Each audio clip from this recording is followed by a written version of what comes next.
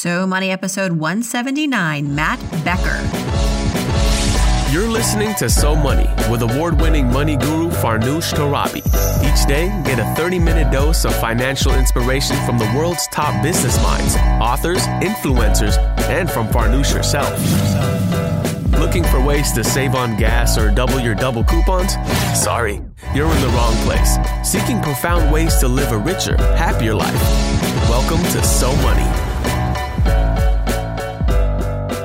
Hello, everyone. Welcome back to So Money. I'm your host, Farnoosh Torabi. Many of you have been asking me to give more and more advice about parenting, financially preparing for a family. And so I just said, okay, you got it. I brought on a great guest today, Matt Becker. He is the founder of Mom and Dad Money. Perfect name, right? I mean, you ask, you receive.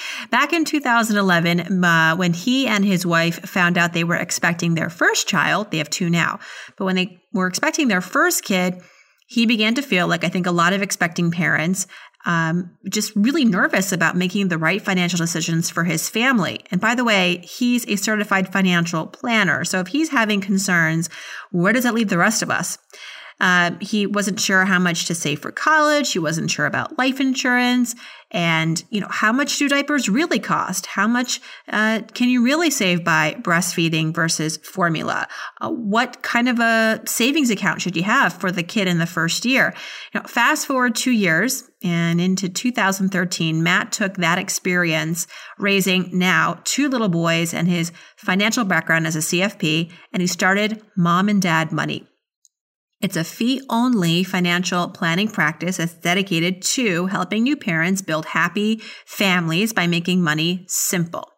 He also has written a new book called The New Parent's Guide to Financial Independence. We're going to learn about that, as well as the biggest financial issues he personally tackled when becoming a parent. Interesting ways to save on childcare costs. I know that's a huge line item, so I asked him specifically for tips around that and how single income households can limit their financial risk. So Matt is the primary breadwinner in his family. His wife stays home. So naturally, I was curious, how does he kind of create a security blanket? So I was curious naturally to learn how their family manages a little bit of that inherent fragility that comes with having just one income. And so without further ado, here is Matt Becker. Matt Becker, welcome to So Money. A pleasure to have you on the show. Hi, Farnoosh. Thanks for having me. Really appreciate it. Yes, of course. Congratulations, first of all, on your new book, The New Parent's Guide to Financial Independence. This book was something that was born out of a personal story of yours. So I'd love if you would start us off there, share kind of your personal journey to creating this new guide for parents. And I'm a new parent, so I'm taking notes. Oh, congratulations. Really, it did. Like you said, it came from my personal experience as a new parent. My wife and I, a few years back, found out we were pregnant with our first child. And, there was all the kind of fun and excitement and hugs and phone calls and all of that stuff. And it was really fun. And then me being kind of the money nerd that I am, I immediately started thinking about the financial side of things and what we needed to do to prepare. And to be honest, even with my financial background, it was pretty overwhelming. And it was just, it was my first time personally making all of these decisions. And I felt a lot of new pressure to get them right, to make the right ones for my family. And I just didn't feel all that confident in my ability to do it. So I went out in search of help. And I really couldn't find what I was looking for. There just wasn't a lot of kind of detailed, really good step-by-step guidance for someone in my position trying to navigate all these new financial responsibilities that come with starting a family. And so I really felt like I was on my own to figure all of it out. And that was really frustrating. So, eventually we made it through. I mean, I'm here today. We had another child, so Congrats. The first one didn't scare us off too much. But what I eventually realized is that I could kind of combine that personal experience with my financial background to really try to be the resource that I had wanted to find. And so that's really my mission, is to take this transition that was, difficult and stressful for me and make it easier for other new parents. I'm curious, what was the one or the few things that frustrated you most about financial planning as an expectant parent, what were the biggest questions you had that were going unanswered? So one was, just kind of trying to get a handle on costs and what was kind of a realistic expectation. We were also switching to a single income. And so there was kind of this dual pressure of increased expenses and decreased income, and just trying to get a handle on what might be realistic to expect there.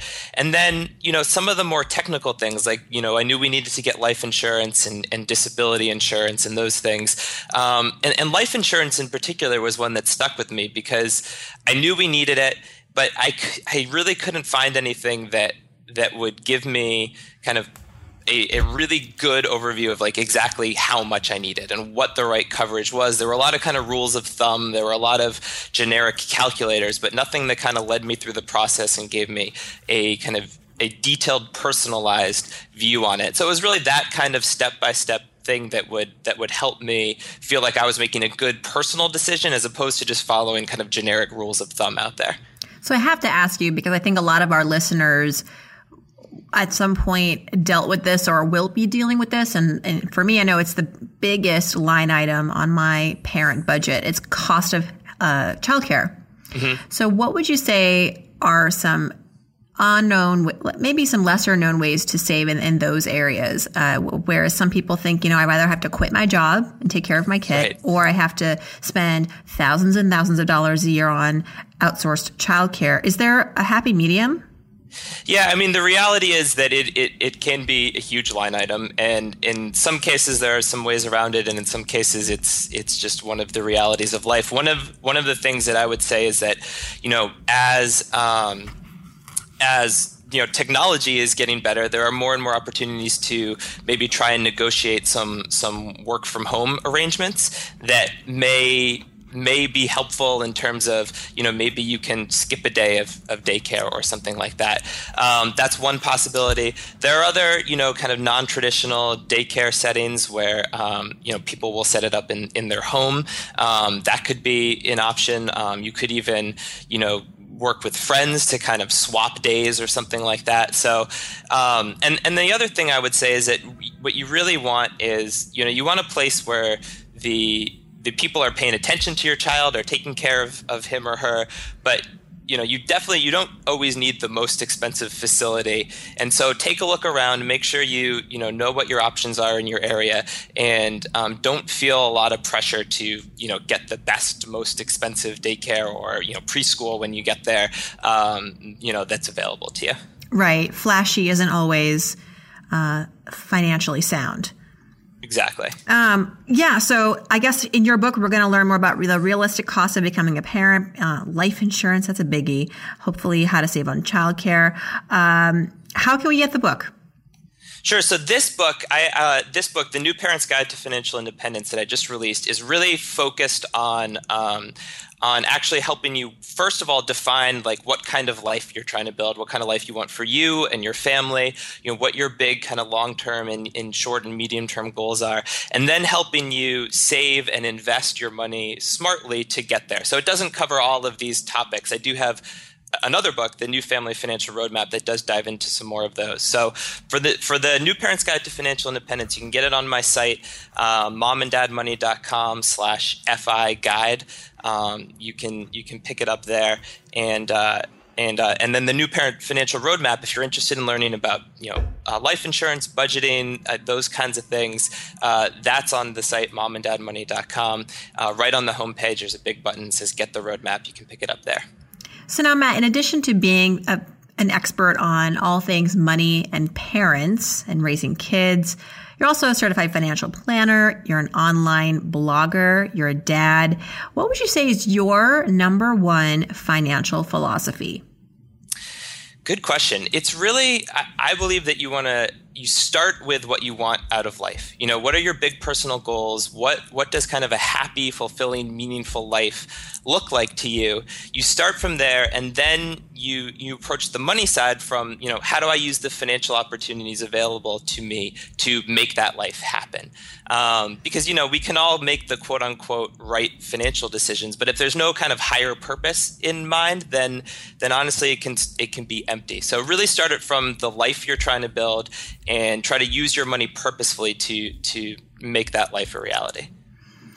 How did you get to be so smart? Did you have an upbringing that was very nurturing, I guess, in terms of making sure that little Matt was financially prepared or just financially aware as a kid? Yeah, well, thank you. I was definitely lucky. I mean, my parents are great, very loving.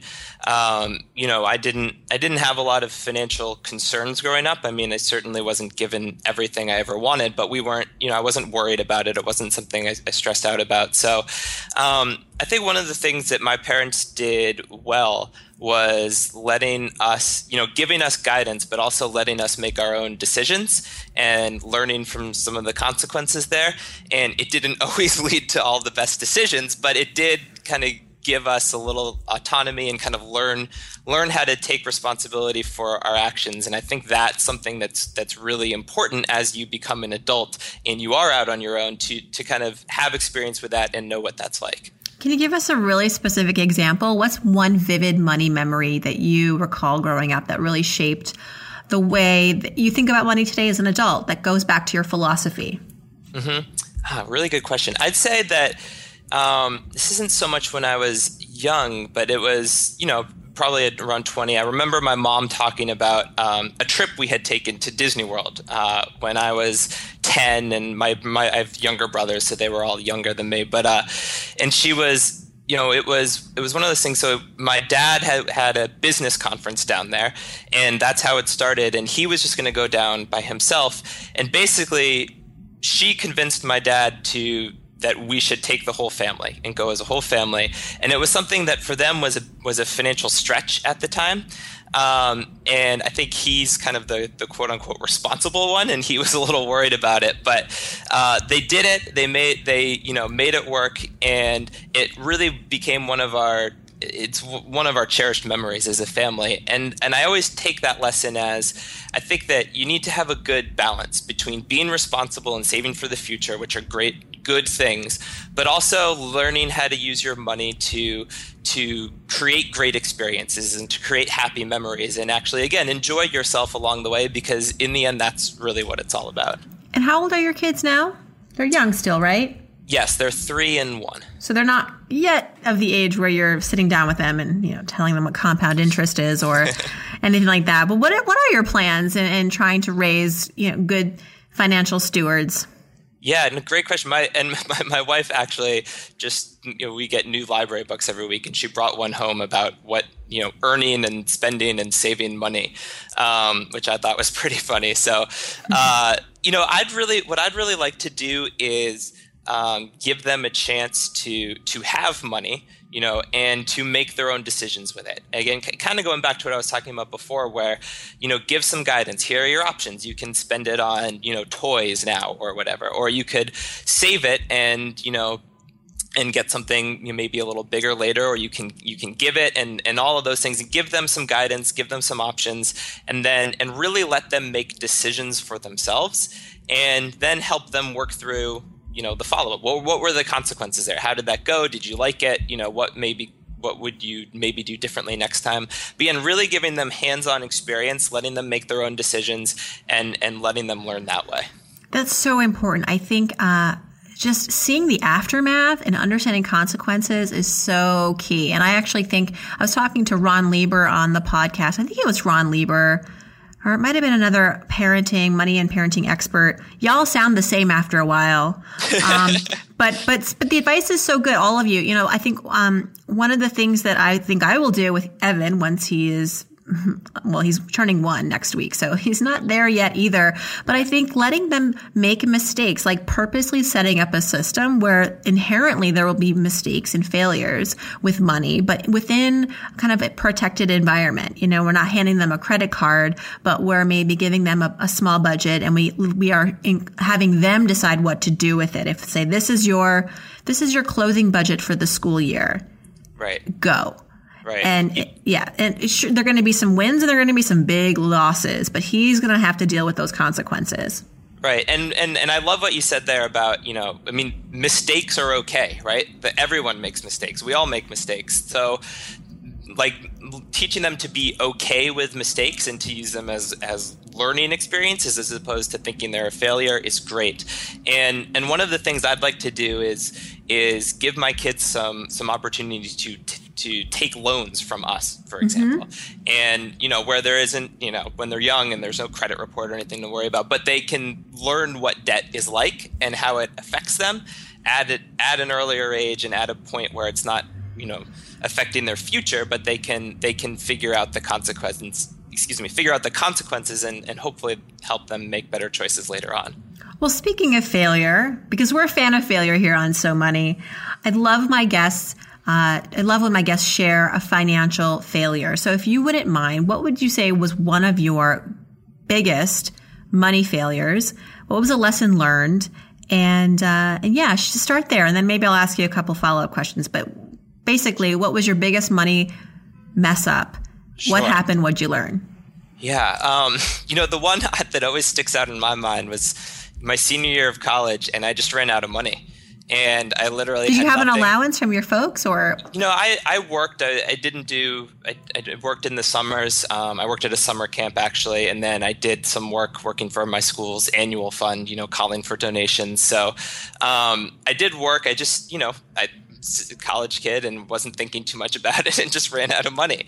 And I still wanted to spend money, so I had to call my dad and ask for some help. And we talked about it, and it was, he ended up giving me a loan, just me and him. And it was, I was embarrassed at the time, and I would say I really wanted to avoid that later on. Although I will say that when I finally got out of school and was out on my own, it really almost happened again. And that was kind of my wake up call. I was like, all right, I don't want this to happen again. So that was when I first got into the idea of budgeting and learning how to do that, and realizing that I had limited resources and I needed to figure out how to manage them if I wanted to avoid running into that same situation again.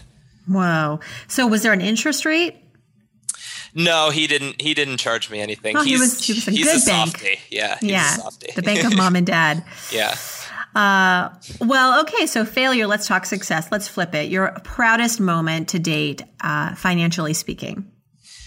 I'd say it was realizing that my wife and I had enough in savings that I could take the leap I made into entrepreneurship and start this business that I'm running now. That was really cool. It was, we realized that it was a big change. I was the primary income earner for our family. We were about to have our second child. And so on the surface, it sounded pretty risky, but we had enough in savings, actually outside of retirement accounts, to last us for at least a year, even if I didn't make any money. And knowing that savings allowed me to kind of pursue this thing that I had wanted to do for a while and I really cared about was pretty cool. That is pretty cool. So I was going to ask you about how much, but you pretty much answered that. So a year, that's confidence building. Yeah, and it was one of I mentioned my dad being the quote-unquote responsible one. I kind of fall in the same boat. I tend to be very conservative, but it was really my wife when we had been talking about whether or not to do this for a long time, and finally she just said, we have all this savings. If it's not for this, then what's it for? And right. And that was really cool. That was kind of the final push I needed. And it's also something that stuck with me as I, am working with clients and trying to help other people, reach their own goals. And how long did it actually take for you to start making money as an entrepreneur? Did it take the whole year? Oh, yeah. I mean, it's still, it's still built, not to make, I started making money within, a few months, and it's kind of grown over time, but it's definitely a slow build in terms of getting to the point where, you're actually supporting your family and all of that. So it's not really on or off. It's a slow, it's gradual build. Yeah. All right. Okay. Well, that's huge. I have to give you a virtual high five for that. Thank you. Yeah. All right, Matt, let's talk about a So Money ritual. This is a habit that you perform. It can be daily. It could be less frequent, but it's conscious and it's definitely instrumental in helping you achieve financial greatness. What is it? Sure. I'm guessing it's a pretty common one, but once a week I have a process of kind of checking in on our spending and savings and basically tracking things. I use Mint.com and Common Tool, and just that kind of regular schedule, and then talking with Casey, my wife, about it, and just kind of seeing where things are going, not necessarily making any changes, just constantly having that awareness of what's happening. Gives me the information I need to make kind of whatever decisions I end up wanting to make. So that regular habit has been huge for me. For listeners on the show who are also in a one income household, not as a single parent, but where you have two people, one primary breadwinner, what would be your biggest financial advice since you're living it? And I this makes me nervous, to be honest. One income that, inherently can be very fragile. Because you're an entrepreneur, so it's not like someone can come up to you and say you're fired. You could fire yourself, but I don't see that happening. Right. What would be your biggest tip for some couples that are living on one income by choice? Sure. So, the first part of it is, and this is true no matter how many incomes you have, is just keep the lines of communication open and make sure that you're working together towards the same goals, and that you have whatever system in place works for you that kind of keeps you guys on the same page financially. Specifically for single income households, I'd really say to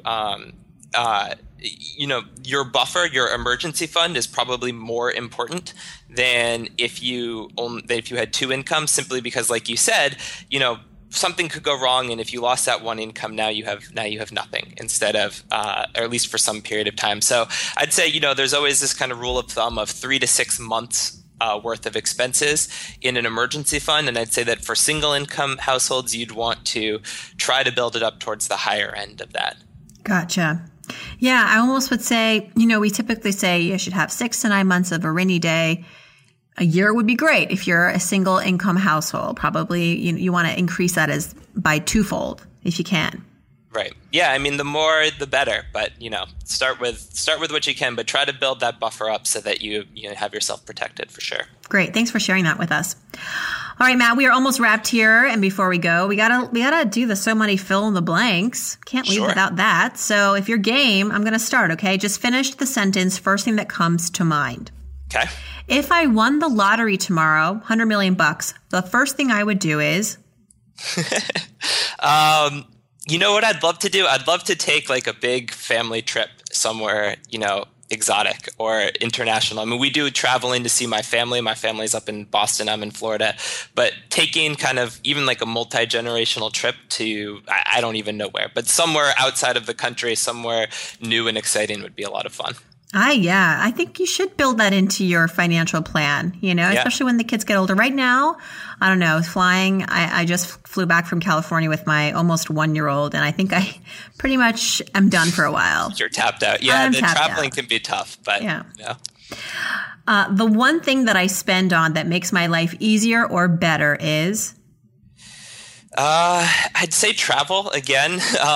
But we do. Again, like I said, I live in Florida. My family's up in Boston, Massachusetts, New York. And so we travel to see them. And we used to live in Massachusetts, and we would travel down to Florida to see my wife's family. So where in Massachusetts?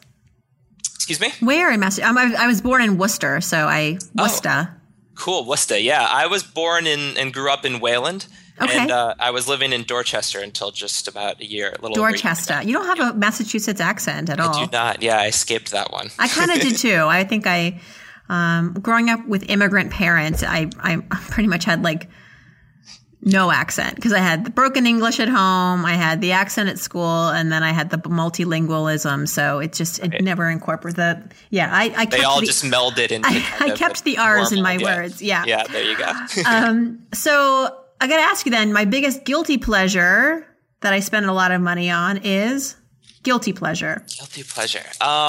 It doesn't have to be guilty. People hate that word. Just be a pleasure. Sure. So I'm a big football fan, and I'm a big New England Patriots fan. All right. I'm going to go over with a lot of people, but hopefully with you. That's good. Yes. So again, being here in Florida, a lot of the games aren't on local TV, so I end up going to a sports bar and watching there, and unfortunately they don't let you just sit there and order water, so I do end up spending while I'm there, and it's a few hours, so those bills can. You can't just sip water, or is that just is there's pressure? You got to drink the beer. I don't know. I guess they probably wouldn't kick me out, but at least order food or something. I don't know. I feel. I'm there. I'm using their services. I might as well order something. Yes, exactly. One thing I wish I had known about money growing up. This is a good one for you. Is? Yeah, probably a little more. I wish I had learned a little bit more about entrepreneurship and just had some. Taken more chances, had a little bit more exposure to, even just the idea of trying to sell something and or start like a lemonade stand, whatever, not huge, but that side of things, because that's something that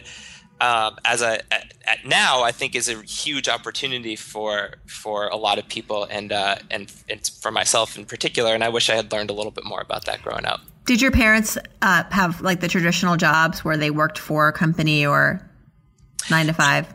Yeah, they were more traditional. Yeah. My mom stayed home for most of my childhood, and yeah. So me too. I think that comes with the territory. If you're growing up in a household where there are no entrepreneurs, I know when we would hear about friends who would quit their jobs to start like a consulting business, it was like, oh my gosh, he's crazy. Right. He's crazy. He's selling the house. He's selling the farm. And so we kind of grew up with a kind of skepticism towards entrepreneurship, whereas I think, it would have been nice to at least been raised to appreciate it. Maybe I would have become an entrepreneur sooner. Right. And even if you don't, kind of jump into full-fledged entrepreneurship, having that kind of mentality, I think, can help you in any job. Absolutely. Oh, yeah. Yeah. Being entrepreneurial at work. It's, people don't think you can, but you certainly can. Right now, I never asked any of my guests this question because I threw it out after I made the packet, but now I'm going to throw it back in just to throw you off. Sure. I don't know if you have your wallet with you, but if you could open up your wallet, tell me how much you've got in it. I don't have my wallet. I carry basically no cash. The only time I have cash is usually when if my Nana gives me like a birthday present. And I have to go deposit it at the bank. So I would guess I have less than $20 in there. But are you a points guy? I am. Yeah, I've gotten into that over the past year. It's been a lot. Well, yeah. Of fun. Now that you're shopping on Amazon probably every week with kids. Yeah, tell me about it. Yeah, Amazon Prime is a lifesaver. When I donate money, I like to give to blank because. So the summer camp I went to as a kid and that I worked at as a counselor, Camp Beckett out in the Berkshires, actually, so not too far from where you grew up. It was hugely impactful for me, and I've seen it mean a lot to a lot of kids who come from not quite as privileged backgrounds. So I like to donate there and give it to the fund that helps pay for kids to get there who couldn't afford it otherwise. Terrific. And got to ask you this. I'm Matt Becker, and I'm so money because... I'm so money because I'm doing what I love. The work I do every day, it's what I want to do. It's what I've dreamt of doing for a while. And, even if I won the lottery, like you asked before, I'd still be doing this, tomorrow. So I love it. Yeah. And maybe just taking a few extra fun trips with the family. There you go. Yeah. Thank you so much, Matt. Congrats on your new book. The New Parent's Guide to Financial Independence. Hope you have a great rest of your week. Great. Thank you, Farnoosh. You too. That's a wrap. Thank you so much to my guest, Matt Becker. If you'd like to learn more about him, his website is momanddadmoney.com. He's also on Twitter at momanddadmoney.